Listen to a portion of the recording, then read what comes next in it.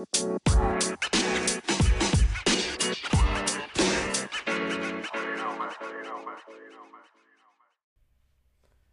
and welcome back to the Kicking Goals podcast. And today on the show, we've got some footy news. I've got a bit more footy stuff to talk about as well. And we're also going to be giving you some other sporting news. Now, starting off with some normal news. We've got Sydney, who said they had confident they have moved on from a grand final smashing. Luke Parker said it's about how you respond. As I said before, his advice is you can either carry it around with you or we can do something about it. Now, I've tried to say something like that in one of my past podcast episodes. Like, they can either use it as an excuse or use it as something to drive them forward and keep the fire burning and be hungry for success. But I don't think... I'm not confident that they have moved on from this. They may have, and this may be a stupid call, but I have, as many of you know, put them in ninth in my ladder predictions. I can't see them making the top 4 this year. They might be able to make the 8, and they might still be able to play some good footy, but I feel like come finals time, they might buckle under the pressure once again. And now moving on to some other news out of Geelong. Zach Tui has said,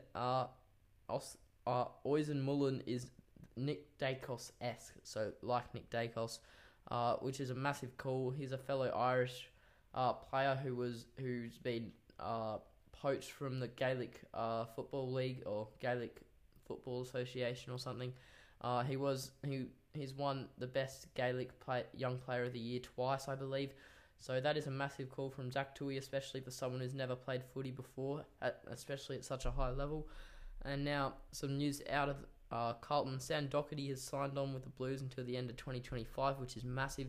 He played a key role last year into their breakout season, and I think he'll be able to do the same again and hopefully take them to the finals and probably play a year or two after that even. Now Matt Crouch suffers a minor fracture in his fibula during training, which is a massive blow for him because he does deserve a spot in that side. I don't care what other people say. He is probably one of their best players. He's an absolute ball magnet and he's an absolute freak. So hopefully he can recover and get back in the side. And if not, if he can't get back into the side, he should start to explore his options. And now I've got a new series running. I might need to start doing a few more teams given the footy season starts this Thursday in 3 days. So excited. But I've got the AFL Pass Mark series. I'm going to do 3 teams every week. So as the week goes by, the pass marks might update because obviously the season will play out and it might even be better timing, to be honest. But I'm starting off with Adelaide, Brisbane and Carlton. So out of Adelaide, I think their pass mark is top 10. I'm pretty sure they finished around the 14th mark last year, so they can definitely improve on that with the likes of Phil Thorpe, Sam Berry, Rankin, Rory Sloane, Jordan Dawson, Taylor Walker, Riley O'Brien's a pretty good ruck, Matt Crouch if he can get back. Brodie Smith, Darcy Fogarty even, Kane Corns made a massive call the other day saying he's going to win the Coleman this year, so that's insane. I'd be surprised if that happens, but I can see him kicking 50 plus goals given he kicked, I think it was 30 goals in 11 games last year. And now moving on to Brisbane, I think their pass mark is a premiership. They're ready for it. They got to a prelim last year when they were predicted to go out in the first week. So I think if they make top 4, they should be making finals. They should be making the grand final, and at least grand final. And I think they should win the premiership. And if they don't win the premiership, they've failed this season. Massive call, but with the likes of Dunkley, Ashcroft even looks like he's going to get a game now. McCluggage, Lockie Neal, and then and Jared Lyons was the emergency in a practice match. That's how good their midfield is. He'd be a certain starter in any team, but he was an emergency in a practice match. That's how good the midfield is for them. And they've got Gunston, Danaher, Hipwood, Charlie Cameron, Zach Bailey, Harris Andrews, Jack Payne looked really good on the weekend. So they've got a great team. It's just if they can capitalise on it. And they should, if they do, they should win a premiership. And for Carlton, it's top 6. Last year was still a great season for them. Don't get me wrong, but they probably should have made the top 8. They just ran out of legs. But now with that experience, knowing what a good side looks like, because they were one of the best sides in the competition last year, and if they can sustain that form this year, which they weren't able to do last year, they should definitely be in the top 8 and probably top 6. And I can't see them going too far in finals just because barely anyone on that list has ever played a final. But I can still see them doing some real damage in the home and away season.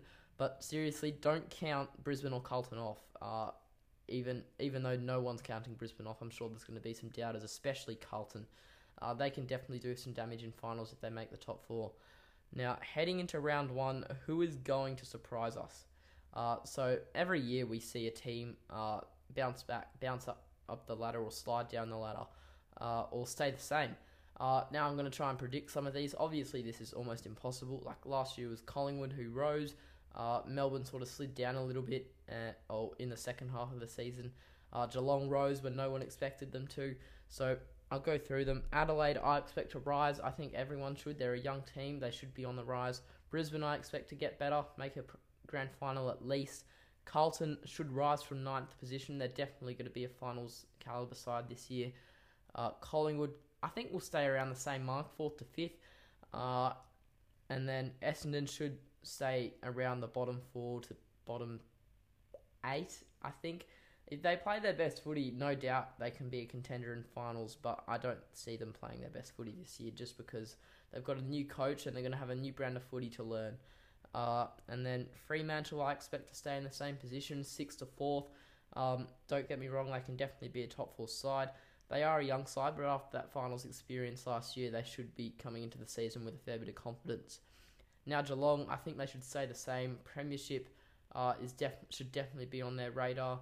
Grand final minimum. I don't think a grand final is a pass mark for them actually, because a premiership, this side should definitely be able to win.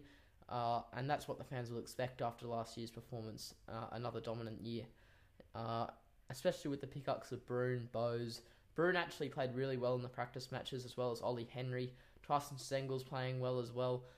Jeremy Cameron, Hawkins, you name them, they're going to be playing. They should be playing really well. Max Holmes might get a run through the middle, which is exciting. Tom Stewart, Jack Henry, they're switching up the positions and they're making the team look really excited and rejuvenated, even from last year. Now, Gold Coast, I expect them to rise. They can definitely be a top 8 calibre side, but it's just if they have the confidence and if they can sustain their best footy. Hawthorn, I think, should be on the rise, or if not neutral. Probably not a massive riser, but I can see them playing some good footy. GWS, I expect to stay the same. They've still got a bit of developing to do. They've basically just restarted a rebuild, shipping out Taranto and Hopper. But they've still got Tom Green, Toby Green, Stephen Cornelio, so it's not like they're going to be a wooden spoon team, but they will have a bit of rebuilding to do, I think. Now, Melbourne, I expect to rise from a semi-final loss last year. They should definitely be in a prelim final at least. Melbourne. Port Adelaide, I expect to rise, definitely in the finals. Jason Horne-Francis, Willie Rioli and Orazio Fantasia will be pretty scary in the forward line. Sorry. So that'll be massive, especially Mitch Georgiades. He should be having a breakout year. Todd Marshall can continue his dominance up forward and accuracy. And then Alia should have another stellar season as well. Charlie Dixon has a few good years left in him. So yeah, hopefully they do have a good season. And North Melbourne, I expect to stay the same. They've almost refreshed a rebuild as well, shipping out Jason Horne-Francis and bringing in a few new players. But not to say that it's all doom and gloom. They're definitely going to have a good team in the future. That picking up a few good young guns. So hopefully they can develop them the right way and get them to stay at the club this time. Now Richmond, I expect to rise probably around the 6th to 3rd or 4th mark. However, I would not be surprised if they slide down the ladder. Either way, they're still going to be a very hard team to play against. Now, especially with Hopper and Taranto, that's massive, rejuvenating their midfield. Dusty, I think, can still be a 2-goal per game, 16 disposal per game player, but nothing amazing from him, I don't think. He won't be breaking any records. Tom Lynch should have an okay year if he can kick straight for once. Jack Riewoldt, he's always class. I expect him to kick 30 goals. Probably 20 goals would still be a pass mark for him, just to do his job. He is aging a little bit, He doesn't age like Tom Hawkins, and basically no one does. So you can't really expect him to have a 60-goal season. St Kilda, I expect to fall down the ladder. They've basically done nothing with their list. However, their list is a good list, but I can't see it making finals, especially if they play the same, which they won't. But with a new coach, again, like Essendon, they will be learning a new game plan. Max King needs to start kicking straight. If he kicks straight, they probably could have made finals. That's how bad it was last year. But yeah, it's really, really interesting with St Kilda because they could be a top 8 side. Sydney, I expect to fall. Obviously, I spoke about it just before. I don't think they can recover from that big of a belting, basically. It's not that they got belted too hard, it's just the mental side of it, especially with a young side. It's almost like they're traumatized from it, almost like PTSD. But it's happened to almost every team that's got thrashed in a grand final, and I can't see why Sydney's different, especially since they're a young side. But still, definitely a premiership on the cards in the next few years, and Chad Warner to have a great season. And West Coast Eagles, neutral, stay around bottom 4. Still bright for them. They've still got a bit of young talent and a bit of good developed talent. However, if they don't have injuries, they can definitely be a top 10 side, but I can't see it happening this year. Now, I expect the Western Bulldogs probably to rise. Chris Scott said it himself. He thinks they're a premiership contender, but it's so broad that premiership contenders might not even make the 8. Now, I don't think I have the Dogs in my 8, but I still expect them to play better footy than last year. So it's interesting, but if they play better footy than last year, I'm sure there's a few teams who will drop off who are expected to be premiership contenders and they will make the 8. But as of right now, looking at all the sides and how they played from last year, based on how they played from last year, and based on who they've recruited and possibly their coaching staff, I can't see them making the 8. Now, on to some other sporting news. Russell Westbrook has been doing his job pretty well at the Clippers. They've got a couple wins under the belt now. He hasn't been breaking any records. He had a pretty good first couple of games. However, he has been a bit mediocre recently, but he's playing better than he did at the Lakers, and he's definitely not Westbrook anymore, that's for sure. And struggling Mavericks, Kyrie and Luka have had a lot of close games, but they haven't been able to finish other teams off, which is a bit of a worry. And thriving AD and the Lakers. The Lakers are on a bit of a winning streak at the moment. With AD, he had like a 5-game stretch of 40-point games. It's absolutely insane what he's doing. And now for my amazingly famous worldwide segment, Who's Kicked a Goal This Week?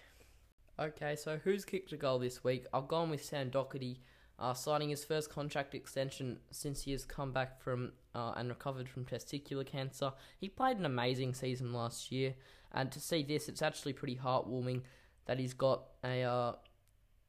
some balance in his life now. He's played a good season and he's earned a new contract, and he is one of their best players now, and he came back with a bang last year, so it's good to see that he'll be playing on until 2025, and hopefully he can play consistently without any injuries. But I think that's just massive for him, and it's a very big goal kicked from Sam Doherty. Anyway, thank you for listening to the Kicking Goals podcast, and I'll see you next time on the show. You